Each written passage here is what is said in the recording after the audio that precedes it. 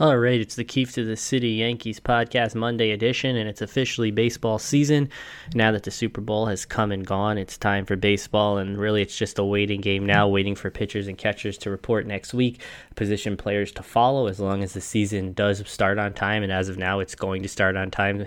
There's no reason to believe it won't unless something gets pulled here over the next week or so between the owners and the Players Association, and it is just a waiting game for the Yankees. Their roster is pretty much set. Everyone's sitting around waiting for word that Brett Gardner will re-sign with the team, and for someone who adamantly didn't want him the last couple of years, he's sort of become a necessity now under the luxury tax threshold, with the team opting to not really go over the top, do the spending that's necessary to make sure they have the best roster in the American League or in the entire league, sort of the way the Dodgers have. They haven't made the moves the way the Padres have, so they're sort of sitting there. I'd say still atop the American League, but certainly right there with the White Sox. I'm sure the Astros will be there.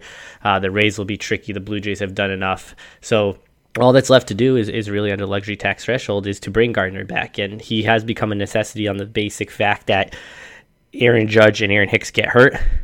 They will probably at some point be on the injured list this season, the way they have been in every single one of their seasons, aside from Judge's 2017 Rookie of the Year campaign. And if either of them goes down, you turn to Greg Allen, you turn to Mike Tauchman, and that's not something any Yankees fan wants to see. Those are great depth players. They're good in reserve roles. They're good in an emergency situation, but you don't want Mike Tauchman and Greg Allen to start playing important major roles on this team.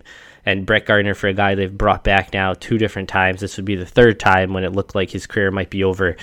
He's always stepped into that role and played, not exceptionally well, not at an all-star level, but good enough for a guy that's, closing in on 40 years of age, a guy who knows the team, has been around the longest of any tenured Yankee.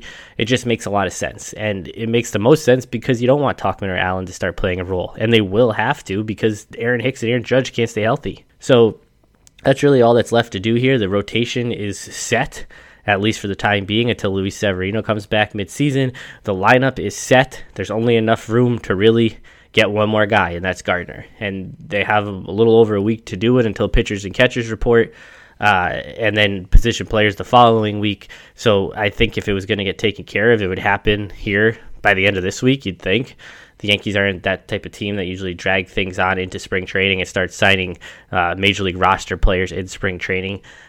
So that's all there really is. Right now, you just sit around and wait for next week, try to grind through this February weather and get to pitchers and catchers, see the hope and the signs of spring, the signs of baseball coming back, position players the week after that, games the week after that, and it's getting closer. So baseball is officially here. Not much left to do for the Yankees, if anything. If it's not Gardner, I think it's nothing.